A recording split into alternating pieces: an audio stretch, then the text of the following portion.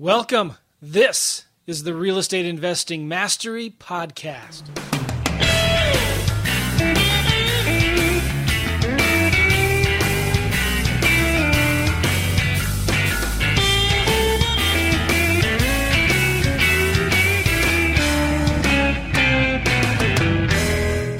All right. Hey, everybody. Welcome. This is the Real Estate Investing Mastery Podcast. Got a special guest on the show today, a guy that I heard recommended. I've met Scott before. I've heard his name through several different circles that I run in. He does a lot of deals. He's in Southern California. His name is Scott Oots. And I wanted to get Scott on the show and talk about what he's doing because a lot of people are talking about him. He's doing a lot of deals in a very difficult competitive market. And I want to bring him on because he seems like a cool guy. Right? So I know you're going to enjoy this and we're going to get a lot out of it. Let me tell you first, guys, this podcast is brought to you by my book, Wholesaling Lease Options. The author of this book paid a lot of money in sponsorships to get his book on this show. Just kidding. This is my book. Wholesaling Lease Options. If you want to learn how to flip lease options, let's say you're a wholesaler and you're doing a lot of marketing, you get a lead that doesn't have much equity. Well, instead of throwing that away, tie that property up as a lease option and flip it to a tenant buyer. And this book talks about how I did that. This is a strategy I used to quit my job back in 2009 and still love lease options today. Rockefeller said, I think it was him, the secret to wealth is to own nothing and control everything. And lease options is one of the best ways to do that in this market, in this crazy market. So get the book. If you want it, go to WLObook.com, WLObook.com, and it's free. Just pay shipping and handling. We'll ship it out to you. Okay. So, okay, good. Scott, how you doing, man? Man, I'm great. Down here, finally got some good weather in California. It's been raining for like the last month. So 80 degrees. I can't be complaining at this point. So nice. Yeah. So what part of Southern California are you in? So I'm in Corona, which is basically 30 minutes from Disneyland. So it's kind of how I typically tell people. Cool. And what is your main market that you focus on? So we have a pretty wide area. We go 50 miles out every direction. So we actually work out of 5 counties. We work San Diego County a little bit, Riverside, Orange, LA, and San Bernardino County. So we hit a pretty large area. LA is a huge place for us. So we do a ton of deals out in the LA area. Okay, nice. I'm very familiar with that area. I was born in Van Nuys, raised in San Diego. I've even lived in the armpit of California, Bakersfield, for a little while. We've done some deals there.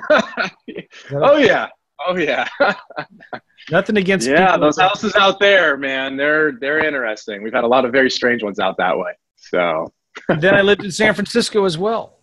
And my family, I still have family that live out there. California is a cool place, but what a crazy market California is. And How long have you been wholesaling and doing real estate? So we're just coming up to our 5th year. End of 2019 will be our 5th year. So it's been a roller coaster. It's been a lot of fun. For me, I started just like a lot of people that are probably listening. I started hearing Sean Terry and started kind of following his videos through the Flip to Freedom program and all that, and then just kind of kept going from there. But, for me, I experienced this market. California it's competitive. It's definitely one I've seen a lot of people not succeed in.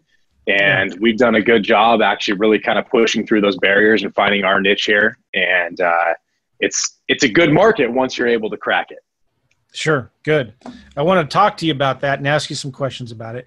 What were you doing before 2014, before you started getting into real estate? Sure. Like everybody else, I had my 9 to 5. I had a business on the side that I ran in the cell phone industry, did that for about a year. I just purchased phones off of eBay and Amazon, ones that were damaged, refurbed them and sold them overseas. Started doing that, got that to almost a $4 million business. But I did all that while I was working my day job. And that was sitting in a cubicle. And that was horrible. I hated it. I hated going to work every single day. I'm sure a lot of people know the feeling of that. I said, this is not for me. And for me, I looked at it and said, I don't think I'm somebody that's employable. I don't like taking direction from people. I don't like waiting for people to approve something. I want to be the person that approves it. I want to be the person that gives direction. And finally, I said to my wife, I can't do this anymore. I said, we need to do something else. And the cell phone business was a little boring. It was very tedious. So at that point, I basically just said, we need to find something different to do. And I don't even know how we came across the Sean Terry video. He popped up. And I'm like, who is this guy? This guy is on something. And, good guy, but he got me hooked. And I started watching his videos. And that's how we kind of found wholesaling. And I'm like, you know what? Let's give this a shot. What do we have to lose at this point? So I love real estate, and I was considering being a real estate agent. And my wife and I had bought a couple houses, flipped them, just went to the auctions like everybody else and said, okay, I'll bid this, and just kept going. And luckily we didn't lose on any of those houses, but we said, it's a pain to go sit there and fight every day to try to get a house. So that's how we started saying, we got to do something different. So we started following Sean's program with the intention of not wholesaling, with the intention of getting all the houses and fix and flipping them. But we cracked the code on getting the leads in, and the leads were coming in faster than we can even do. And we didn't have enough money to buy all these houses. So basically I just said, hey, let's look at this wholesale thing that we saw and see how this works. And man, we took off from that pretty darn quickly. We had our first employee on in 3 months. So really, this was 2014. Yeah. Cool. Yeah. 2014 wasn't as competitive as it is now, but it was still competitive back then, wasn't it? It's definitely competitive. I mean, the thing about California, there's a lot of houses. There's a lot of people. I don't run into a lot of competition. I've met a lot of guys that are doing this in the area, usually not to the scale that I am. There's a few of them out there, but ultimately I don't run into the competition out there, but it's just there's competition with real estate agents and how hot the market is. So when you start looking at as 2015, 2016 was coming around, somebody will put a house on the market and within 5 days, it's got cash offers above asking. So for someone like us as a wholesaler to come in and be like, all right, we need this house, $60,000, $70,000 lower than that. People were offering cash. They're bringing cash to close to be able to basically say, hey, I'll give you $20,000 over what you're asking you to sell to me right now. $30,000, $40,000, $50,000. Of course, they don't appraise, but they're bringing cash in. So people are almost setting themselves up for the next bubble, right? They're basically saying, hey, I'm going to overpay for my house. Then I'm going to pull a bunch of cash out of it and see what happens later. You see that happening again right now? We've definitely seen a market change here. Really for us, we started really noticing it around November of last year. We started seeing our buyers starting to get a little more cautious on what they were going for. So we started finding that we had to start getting our offers lower. So we had to start really justifying that. We're starting to see that kind of fix itself a bit now. Of course, we're getting into that time of year where we're starting to get spring, summertime, where things are hotter. None of us know what the heck's going to happen with the market, but I mean, we just got to take it day by day. Our goal is to get the house, get a fair offer to the seller, but also get it as low as we can so we can get the largest wholesale fee we can get. And most cases, we're probably able to move about 95% of our properties, if not a little bit more. But I mean, things fall out for various reasons, right? Not always just buyer issues. So can you give like a simple, quick formula for how you're making your offers in a hot market like California? Yeah, I mean, so for us, our number one thing is repeat buyers. So we always want to make sure that our buyers get a return, and we work backwards from there. So if we say most of our buyers want anywhere between a 10 to 15% return, depending on the area, and that's 10 to 15% return after realtor commissions, their closing costs, repairs, holding costs. So we basically say, okay, if they want a 10 to 15% return, let's set it at 12%. So we're going to take that right off the top. What is their realtor commissions going to be when they go to sell it? Understanding they're probably getting a discounted realtor commission. So we'll usually take out like 3% for that. Then we start working through construction. So if we're looking at a $50,000, $60,000 remodel, we'll take that off. And then we assume holding costs at about 1% right in there.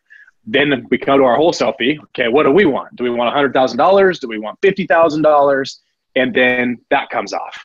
So each area we work in is a little bit different because we can go out to San Bernardino County where you can buy a house for $90,000. Then you can go to LA County where you buy that exact same house and it's $400,000. So the simple, I'll just go 70% of value doesn't necessarily work in some of our markets. Out towards San Bernardino, we're really like 60% of value if you want to look at it. But then when you start getting towards Orange County, if you find a house that has a big lot, people there have a tendency to buy the houses, expand another 2,000 square feet onto them. So you can sell them at 90% of value because they're looking for the add-on. So you just have to kind of really pay attention to what your audience is and what could potentially be done with the houses. LA is huge into, you could find a property that's zone R2, R3, where you could put other units on them. We have one of those right now. If we would have wholesaled, we would have made about $5,000. But we're actually making about $95,000 in a wholesale fee because we found a buyer that wanted to add 2 more units onto the property. So by getting creative with things like that, that helps us bring in the additional funds. I mean, our average wholesale fee is about $68,000 right now. So we want to kind of keep growing that. And by doing more of these unique things, we're able to kind of get that higher. That's amazing. $68,000 is your average wholesale fee. What would your average wholesale be in San Bernardino County? We're usually sitting about 25 right in San Bernardino, just because the housing prices are lower. We did close one that actually was just $155,000 wholesale fee. And that was Riverside County that's right next to San Bernardino. Oh. So it's still possible. You just have to find the right place and find the distress, and then you can get that one done. With wholesale fees that big, are you double closing or doing assignment fees? What are you doing there? This one in particular we did, but we had to double close because there was an issue with the buyer's lender. But 99.9% of what we do, everything's assignments. It really comes down to how you treat your buyers and how you educate your buyers. So because we go for repeat buyers, we'll say, hey, listen, Bob, I'm going to make $100,000 on this house. That's my wholesale fee. You know that the price I offered it to you, the price you signed the contract, that was fair, right? He'll say yes. Say, okay, on the next one, I might only make $10,000 and you might make $100,000. Good for you. But don't come back to me and tell me you need it lower because of my wholesale fee. People still try, but our contract is very solid with that. Once they sign, they're in. And it also says that they have basically no ability to come back and ask for any type of price reduction for any reason. Of course, they're going to try. You know, like the lady with the $155,000 wholesale fee. As soon as she saw that, she was just like, oh, I needed $100,000 lower.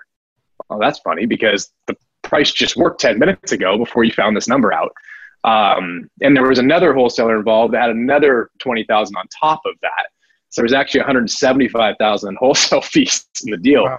And so she ended up closing. But I mean, of course, they're going to try to get them lower. That's ultimately, they want to get the best return and we want to get the best return. The difference between us and a lot of those fly-by-night wholesalers that don't last is because we make sure that the buyers get the return that they need so they come back again. She might see we made $155,000. She may try to lowball us next time thinking we're going to make $155,000 again. But usually that's not the case. That's more of an anomaly than the normal. You are, well, let me ask you before I talk about your buyers, because that's obviously super important. How many deals are you guys averaging a month, or how many deals did you guys do in the last 12 months? So in 2018, we did about 156, I believe. Don't quote me exact, somewhere between 150 and 160 deals. Very good for you. How's 2019 looking so far? Looks pretty good. We're pretty far ahead. I mean, January was a bit rough just because we had deals under contract and that bit of shift in the market. We had to go back and get some price reductions and let a few deals go, but that's bound to happen. But we're the 2nd of April right now. And for the quarter, we're already at like $190,000 in wholesale fees in the first 2 days. So my team just said this morning that their goal is to get $1 million quarter this quarter. So we'll see if they accomplish that. Very good, man. I'm very impressed, Scott. Thank you. I know of some Southern California wholesalers that are grinding their teeth right now. What's this guy doing that? Dang it. We all do it, so it's tough. And to be honest, I mean, we all grind our teeth on things. We all have times where we're like, what am I doing? Why am I even doing this business? And even with the amount of deals we do, we're not perfect. We're still learning every single day. New things are coming up every day that we have to find ways around. And we've gotten very good at trying to find ways around things. But I'll be honest, I'm not going to lie to people. We had like 2 negative months last year. So for the people that are having the problems and they're saying, oh my gosh, I can't lose money, right? We're in real estate. So regardless of how you want to look at it, you want to say we're assigning houses, however you want to look at it, we're in the real estate industry. And in real estate, sometimes there's things you can't control. You can't control a lien that pops up on a house. And it takes you, 30 days to find the 3 banks that went out of business that was sold to finally get to the end person. We've had deals that were supposed to be 7 days and they took 6 months. It happens. So people can't get discouraged by a market shift, because honestly, this isn't even the big one. This is a very small market shift right now. So for us, just keep pushing forward, focus on that next deal.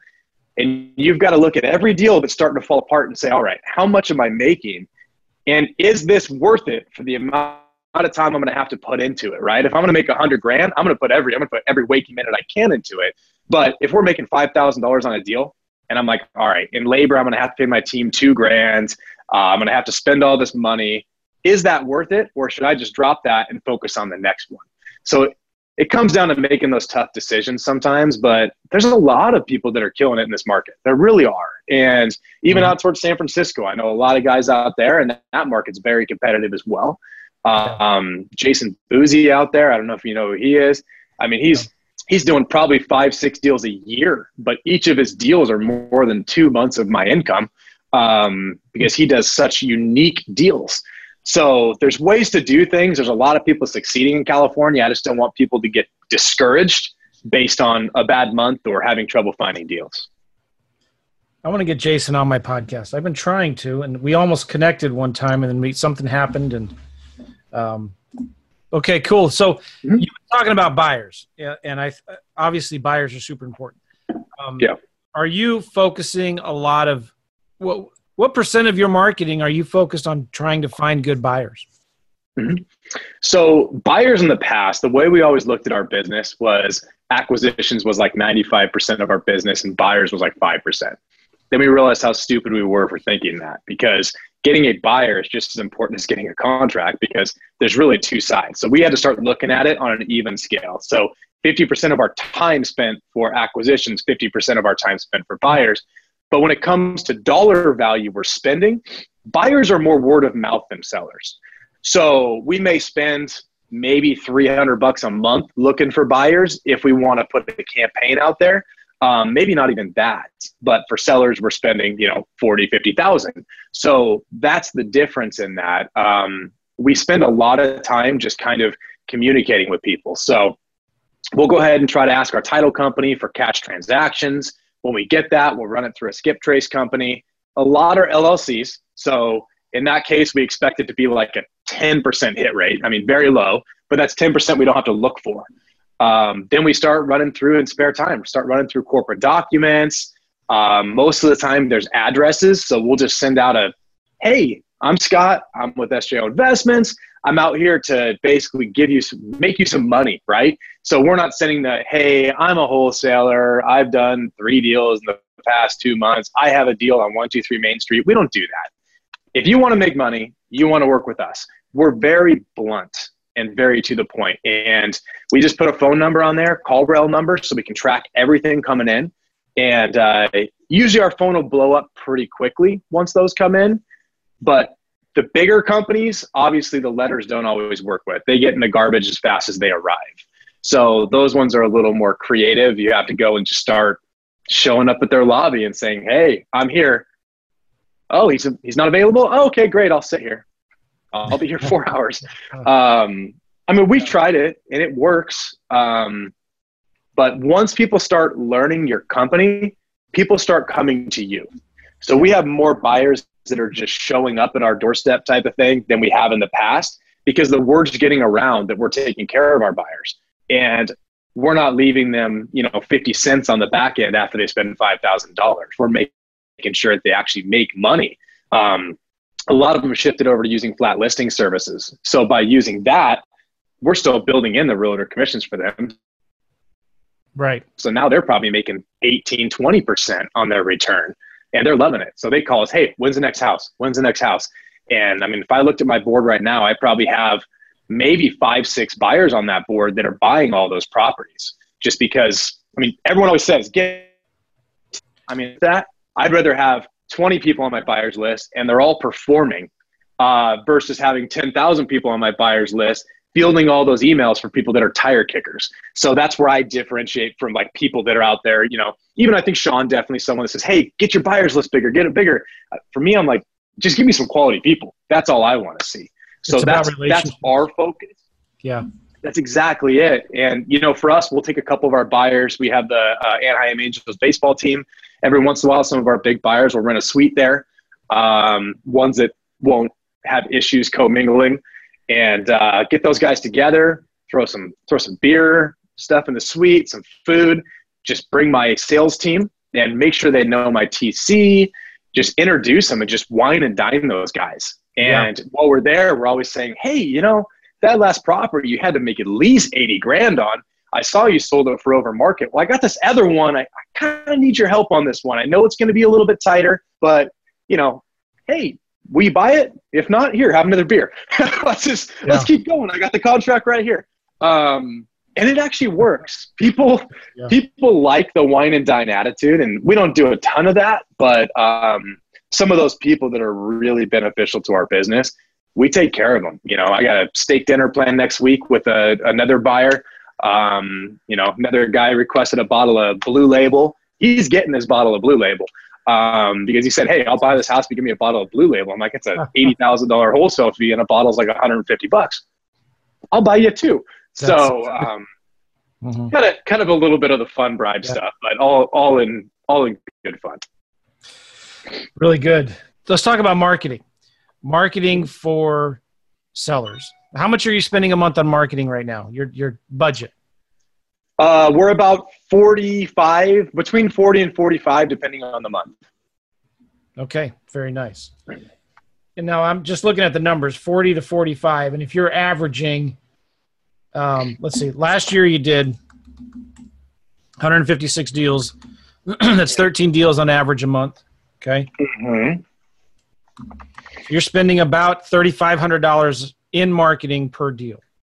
Does that sound about right? Yeah. It shifts a little bit. We were doing a very heavy PPC last year, and because of a lot of stuff Google was doing, our PPC kind of shifted and went kind of downhill for a while. So our costs went pretty far up, and now we're driving that back down. So that's fair to assume at this point. But this year, our goal is to get that somewhere down around like $2,000. When you first got started, do you remember what it was back then? Oh God, I think we were like, oh geez, probably almost like 5,800. I think we hit as high as 7 at one point, and part of that is because I was out there doing the acquisitions, and for me, I just don't have the patience for that role. I knew I had to fill it. So when I'm in Corona and I get someone that says, "Hey, I want to sell my house," and they're in LA, I hop on the road. If you've ever sat in traffic here, it's not fun, right? So it could take me an hour and 45 minutes, 2 hours to get there. You're already pissed off when you arrive at the seller's house. And then when that seller tells you no, you're like, man, I got a 2-hour drive home right now. I drove 2 hours here, and now you're telling me no? Come on, you just want to like, ugh. Yeah. So that was not my role. So I tried to fill that one pretty quickly, and I knew I was driving our cost up because I just wasn't locking the contracts up like somebody else would be able to do. So Now that's under control. What kind of marketing are you doing that's working right now? So we are doing mainly mail right now. We stopped RVMs a while back just because I kind of worry about the legalities of some of that stuff. It just wasn't worth it. So we cut off RVMs probably about 6 months back. So mail is a big one for us right now, as a lot of people have shifted towards RVMs. You know, they're running after the next golden nugget that's out there. I kind of hold back because everyone says mail doesn't work. Well, they're all running after the next thing and they're just dropping the mail. And I say, you know what? That's fine. All you guys leave mail. Yeah. And then I'm going to be 1 out of 3 postcards instead of 1 out of 50 postcards that arrive in a mailbox. So we keep a very simple process. I send one postcard. I never change it up, never send a letter. And ultimately, we just send it over and over and over. We do some texting as well.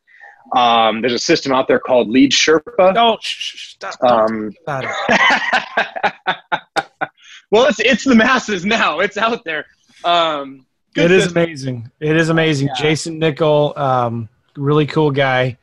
And yeah, so talk about Lead Sherpa. How's that working for you? It's killer. So we were one of the beta testers for the system. So we stepped into that system quite a while ago. And for us, it took off quick to the point that I actually hired someone in-house just to text all day. So, and if you want to think of any position that's easy to hire, imagine just posting online, do you like to text?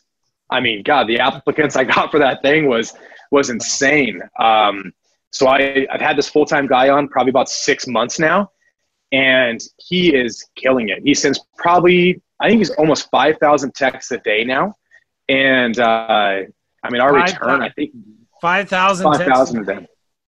Yeah. We just had a client, he sent about 150 text messages and was complaining a little bit about not getting any leads from it. And I thought, yeah, 150? Yeah. What? That's like, you need to think bigger. You should be sending, and this is over a 3 or 4 day period. Uh-huh. I thought, you just don't get it yet, but that's all right. We'll work with that. We'll work with you. So that's a lot of text messages a day. So can I ask you who you're sending the texts to? So for us, we hit every single list we pull every single way possible. So we don't complicate this system. Yeah. We say if we pull your ownership list, we're going to hit those people through text. We're going to hit them through mail. We're going to hit them through cold calling. We're going to try to hit them every way we possibly can to make sure that they know who the heck we are. So your marketing combination right now of let's get all the lists that we can. And it's a pretty simple list, I think you're saying, right? They need to have owned it for a certain number of years, right? Yeah, we do a 20-year list. We also do the standard vacant lists. We'll pull trustee sales. We focus a lot on elderly. So, I mean, if we look at somebody that's over 65, but they have a 2-story house, that's one we try to hit as well, just because it's an important list. It shows, hey, they're getting older. Either they're going to start putting in that ramp up the stairs, or they're going to sell the house to move to a single family. So we try to be a little bit picky on what we're sending just to try to find what the distress could be. And if we find the distress, we mail it. We don't go pull like divorce lists and mail things like that, because most of those people are in the other list we're pulling anyway. So we just go ahead and take it. We'll list stack it a little bit and then and send it out. I'll have to talk with you. We're testing something new right now. Mm-hmm. I don't know if I should be talking about it, but I will. We're testing something new right now with the Facebook bot that actually goes out and finds the buy, sell, trade groups, like, garage sale groups or any of those groups that sell on Facebook, that sell stuff. And we're just putting very non-spammy, these bots are putting very non-spammy messages in these groups. And then it's handling any response that comes in, or any response that, if it gets a comment, the bot will send a quick reply. And we're getting these people onto Messenger, and we're getting from Messenger, we're getting them on the phone, and it's working pretty crazy right now. And so we're, again, just barely testing it. Somebody contacted me about it. I'm testing it right now in a couple markets in Nebraska, believe it or not. Really? And it'll be interesting to see if that works. I'm always looking for new types of marketing, but at the same time, what worked when I got started in 2006 and 7, direct mail, it's still working today. And I've seen it go through cycles where like people are saying, oh, that doesn't work anymore. Well, it does. It really does, right? And just getting on the old-fashioned phone still works. That's 100% it. People think you need that new stuff every single time, which the new stuff is great. I mean, like I said, text works for us. But that's the thing, is people think that just because they switch to something new, you know, you don't just do one marketing channel. I hate the all your eggs in one basket mentality. Now, I use the same lists, but hit everything. Why not? You already paid for the data. You paid for the data, use it every way possible, get it in front of as many people as possible, and close the deals. So because if you don't, you're competing with someone like us who's doing that. We're going to get in front of that seller most likely faster because we're hitting them every way possible, or we piss the seller off. I mean, it could go either way. But I mean, in most cases, they're respectful because they're not getting the cold call on the same day they're getting the text, and the mail on the same day they're getting both those things. Yeah. It's spread out. So most of the time, sellers are pretty receptive. People are probably wondering what that software was again. It's called Lead Sherpa. Mm-hmm. Jason Nichols, mutual friend of ours, doing really, really well with that. So if you want some more information, go check it out and tell Jason that Joe and Scott sent you. Just so we're sending him some love. It's pretty cool. It's pretty amazing how he does it, and it's compliant. We won't go into all the details of that, but it's a really good system. Scott, talk a little bit about your team. What is your team now? Do you actually, with your acquisition guys, how many do you have? How many dispositions and all that? But like, are you going to the houses? Are you still doing appointments? We go to them when we find that the seller might want more of the belly-to-belly conversation. We started closing a lot more over the phone, but I'll be honest, I mean, our larger spreads are in person. So the 155,000 we just hit, I mean, one of my sales guys has hit multiple spreads over 6 figures. It's just a regular thing for him. And those 6-figure spreads, except for one, if I'm correct, is all face-to-face. So how many acquisition guys do you have? How many disposition guys do you have? And what else do you do? Who else do you have? Okay, so 3 acquisitions. Those are the guys that will actually go out to the appointments or do the phone appointments. We have 1 inside sales. That's our guy that texts all day. 1 dispositions to cover all 3 of them. That's getting to the point, it's getting a little bit heavy of a workload. So eventually we might bring on another starter dispositions person to kind of just build relationships. We have a transaction coordinator. So we're an escrow state. So versus a lot of you guys that are lucky just to be lawyer states, we have to run through escrow. So I have a transaction coordinator in the office that helps coordinate all that stuff with escrow. We have basically a full-time in the office, someone that answers all of our phone calls, so our lead manager. And then we have a VA in the Philippines that answers evenings and weekends. Then a couple other businesses I have, we have a few other people in the office for those things as well. But as far as the investment side, that's where we sit. So not a huge team. I mean, ultimately, this is a business that can be ran very lean. We have everybody incentivized on commission. So it's not a huge overhead for us, kind of keep that a little bit lower. But we worked very hard to get to where we are now with our team, our acquisitions team. I mean, put them up against anyone, I'd be shocked if they didn't win.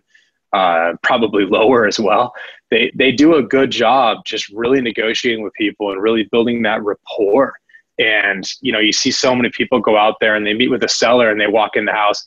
Hey, I'm Scott. Oh, anyways, I'm going to have to replace this kitchen. Oh, I'm going to need to do the paint. It's just, we don't even talk about that. You know, for us, you'd be there an hour. And next thing you know, you've just talked about their grandkids and what they're doing, where they're going next. And it's the rapport building. That's what we do so well as a company. And so many people, it's so simple, but they miss the boat. I mean, sales isn't going out and throwing your product in someone's face, right? Acquisitions isn't doing that. It's really going out and throwing you in their face and saying, hey, talk to me. I like you. You like me. Let's talk. And once you get that down, it's big. And I probably shouldn't be sharing all that because now you guys are all going to start doing it. No, it's good. I mean, like, I think that it is common knowledge, but do you work pretty hard, diligently on training your sales team, your acquisition guys, or do you have somebody that manages your sales team for you? So I'm pretty much disconnected from my business. I mean, I come into the office to do some other stuff I have, but I have my sales manager is also my COO. So he actually trains all of my sales team. My sales team's also been through John Martinez sales training as well. So they've done things like that. But we have our meetings every single week as a team on Tuesday morning. And then when the meeting with everybody ends, we have a sales meeting for about 45 minutes. And we go through every single deal, every single lost deal, gain deal. What could we do better? Any issues with sellers? And we help as a team collaborate on how we can get better at these things. So we do it weekly. And then occasionally we do like a, work ended, take my sales team out, grab a drink, and we just sit in a very relaxed environment and just say, hey guys, tell us what you need from us. What can we do better for you? Because if a salesperson is not performing, number one, either he doesn't care, he's not driven by commission, or number two, it's something that I'm not providing that person. And we got to find out what it is. Yeah. Okay. How did you find your COO? So he started out as an acquisitions person with me. And when I hired him, I actually tried, this is the first guy I've actually recruited. I tried to get him. And finally he sat down with me probably a year after I started saying, you need to be working here. You're making $60,000, $70,000 a year right now. You could be making $200,000, $300,000 a year with this. And finally he sat down with me and he said to me, hey, he was interviewing me more than I was interviewing him. He's like, where's your company going in 5 years? Where do you want to be in 5 years? I'm like, whose interview is this? But ultimately he interviewed the heck out of me and he had so much. But I said to him, I turned around and said, where are you going to be in 5 years? And he said, I'm going to be running your business. He said, but I wouldn't put 5 years. He said, I'd put 3. And I said, wow, okay. So he's 2 years into the business right now and he has my COO role, makes all the decisions for the business. I'm here because I want to be for other ventures I'm doing, but I don't have to be in my real estate business day to day. He runs it. I trust him wholeheartedly. He makes great money. He's very happy. Him and I talk all the time. We're great friends now, but we're also, we know when it's business and when it's friendship. And I think my business does a damn good job because of some of the stuff and some of the decisions he's made. And, for me, we promote from within. I don't hire anybody outside if I can find somebody in my company that can be promoted, because there's nothing worse for a team environment to literally bring in somebody new in to be their boss. It's tough saying, hey, here's this new person. You weren't good enough, so I went ahead and brought in somebody else to do it. And I hate that. So we promote from within every chance we get. That's good. Really good. I want to ask you a few more questions about some of your systems and tools that you're using. What are you using for CRM? We use InvestorPo for our Podio system. So we upgraded that probably about a year ago. They do a damn good job for us. Basically, it's very automated, and that's what we were shooting for. So InvestorPo does good, and then we use CallRail for all of our call systems. Okay, good. Do you mind talking about where you see yourself going in the next 3 to 5 years? And if you don't mind talking, what are some of these other business ventures that you're doing? I'm just curious. Sure. So, definitely this year we're going to grow the business. Our goal is to hit over 4 million in wholesale fees within this business. And we're going to go ahead and start expanding outside of California. So that's going to be our goal by the end of this year. Just kind of narrowing down our markets. For the other things we have going, I have, if you've heard of Max Maxwell, he's my business partner in a mastermind we just launched. So him and I launched Wholesaling Elite Mastermind. I also have Lead Gen Pros. That's a cold calling company that I partnered with Jalen White and Max Maxwell on. So we've got that, both pretty new companies. Those are kind of our new ventures. We're really kind of just starting slow, but I have skip trace lists as well. So we have a skip trace company. For us, our goal is to have multiple avenues. We look for businesses that help my business, and then we just start offering them to other people. So, me starting a skip trace company had absolutely nothing to do with 1,000 other people starting skip trace companies. I just wanted to have control over my data, and I wanted to know that my data is safe. So I went ahead and did it, and they're like, oh, you got to run like 100,000 records a month. I'm like, all right, I can just advertise it to some people then. Our goal is not to make it a multi-million-dollar company for that. I have it for my own use, and if people want to use it, they can use it. So, but yeah, those are my 3 focuses right now, because the skip trace company is about 6 months old. The mastermind, we just started selling at Max Maxwell's event a week ago. So we've got quite a few members on that. How'd that event go? That event was great. There was almost 1,200 people in that room. and everyone was so hungry to learn. And it was so excited, because one of the things that Max always tells me is we don't sell from the stage. And a lot of those events, they sell from the stage. And it's refreshing because people don't feel like, oh God, here they go again. They're going to sell this or they're going to sell that. We can tell them systems we're using. Max and I talked about our mastermind, but for us, the mastermind, we don't want to force anybody into it because we want people to want to be in it.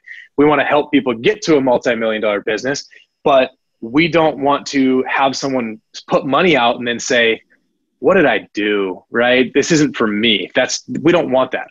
And so I like that about the way he does his events. And there were some really good people there, a lot of good info. But it was refreshing to be there up there on that stage with 1,200 people. It's exciting. I get a rush from that. And for me, I'm like, all right, put me up here more. Let's get up here and let's show people what we do so well. And especially let's show the people that keep saying, I can't, right? I can't do this. I don't know how to do this. Then come to one of these events and listen. And you grab a notepad and you just start writing. I want you to have 20 pages by the time you're done. And when you go home, don't put that in a drawer. Keep it out. Do it. Like, you can pay for 50 events a year if you want. There's enough of them out there. But if you go home and you don't actually do something with that information and take action, you're not going to be any farther than where you were at this event when you pay $500 for the next one. It's sad to see that happen. You know, not everyone's going to be a go-getter, but I hate seeing people fail because of their own doing when they didn't want to take action on something. And, you know, all the excuses we hear, I don't have money, then drive for dollars, right? Get out there and drive for dollars. Knock on doors. The money aspect of it, I understand it's easier with it, but there are ways to do it without. So I think this world is full of excuses, right? So let's find out how to get past those excuses and not have them be roadblocks to us, and get out there and be a multi-millionaire or something. I mean, get out there and do it. If that's your goal, don't stop. Do it. My last question for you was going to be, what kind of advice would you give to beginners? And I think you just gave it right there. It's really simple. It needs to be said. Yeah. The only other thing I'll throw out is when you start actually making money, don't get some high-end car, open the doors and lean on the hood like a lot of these people are doing these days. Be humble with your money, right? It's so important. I mean, I make great money, but you're not going to see me leaning on the hood of a car in a suit, showing my watch, right? I got an Apple Watch too. Don't do that stuff. Just get out there and do your thing. I'm so glad you said that. Yeah. And I have a real beef with that. And that bothers me to no end, because I know what's going to happen to those guys, right? In 2 or 3 years from now, they're going to be hurting. You just cannot support that kind of a lifestyle with this business. It changes. You need to be humble, and man, it comes around. And you know, anyway, I won't get started. I won't go there. But anyway, that's why I wanted you on this show, Scott, and not some of those other guys. But you know, for whatever it's worth, I've been in this business long enough to know, Scott, somebody who's really doing well and somebody who says they're doing well. And usually it's, I don't want to go there because I don't want to cause any controversy. But I know what you're getting at. There's a lot that goes on underneath this cover, you know, that they don't want you to know about. Yeah. So, anyway, you're really gracious with your time, Scott. I'm going to actually text Max. We were communicating a month or 2 months ago, and he just got super busy, and I got busy, and I've been trying to get him on my show. So I'm going to text him here in a minute. Will you do me a favor and text him about 10 minutes from now so he gets 2 texts? Hey, get on Joe's podcast, would you? It's going to take more than that with him. He's a hard guy to pin down. But I know even a few guys I know that are like, hey, I've called Max like 10 times. I'm like, well, I'll try. I'll help you out how I can. So I'll definitely do that. I'll do it. Why the heck not? So. I'll text him again. We spoke together at Tom Kroll's wholesaling event in Asheville, North Carolina, 5-6 months ago. Super nice guy. And I'm glad to see you're working with him. Because he really does keep it low. He's not the flashy guy that's, you know, trying to impress everybody. Yeah, that's exactly it. That's what impresses me about him. He's a good guy, and it's hard to find that sometimes in the industry. Even some of those flashy guys out there. I mean, some of those guys truly are making great money. I can name a few. I mean, they're doing good, and they may like their nice things. Fantastic. It's their way, not my way. But I respect them because they are out there killing it. Max is one of those guys where I look and say, man, this guy, he's a genuine guy. He actually cares. When he puts these events on, he lost over $100,000 on this last event he put on. He'll probably kill me for saying it. But I mean, he did that because for him, he's like, hey, I've got to do this. There were some issues that came up, and he's like, I got to put this event on because I'm doing it for these people. And he still did it. So that's not a humble guy. I mean, what else is? So I highly respect him. It'll come back. It'll come back to him. Cool. Yeah. Well, Scott, how can people get a hold of you? Maybe somebody wants to invest some money with you. Maybe somebody wants to be one of your buyers. Maybe somebody has some questions about this mastermind. Do you have a good place for people to go, Scott? Yeah, the best way is going to be Instagram and Facebook at the Scott Oots. My last name is spelled OOTS. So find me on Instagram. You can throw that in Facebook too, and it will come up. I've got a business page on Facebook. So check that out. You can contact me through the Cold Call Company, Lead Gen Pros, Wholesale Elite Mastermind. Really, there's a lot of ways, but the Instagram and Facebook are going to be kind of the best way. My assistant runs a lot of it, but she'll make sure that anything gets to me that needs to be. Scott, you've been very kind and gracious with your time, very open and sharing. I appreciate it so much. Yeah. Have a good rest of the day, and I appreciate it very much, Scott. We'll see you over in that shirt. All right. Thank you so much. We'll see you. Sounds good. All right. All right. Bye-bye. Hey, guys, real quick, don't forget, go to realestateinvestingmastery.com, realestateinvestingmastery.com to get the show notes, to get the links, the things that we talked about on this show. And we'll put all of that. We even have a transcription of this podcast. So if you had too many audio problems and you couldn't hear what was going on, we have a transcript. So we have super magic ninja powers to turn that stuff into a transcript that at least reads and makes sense. So go to realestateinvestingmastery.com and look for the episode. You can go to the search bar and do a search for Scott, and you'll find our interview with Scott here. And I appreciate it. We'll see you guys later. Bye-bye.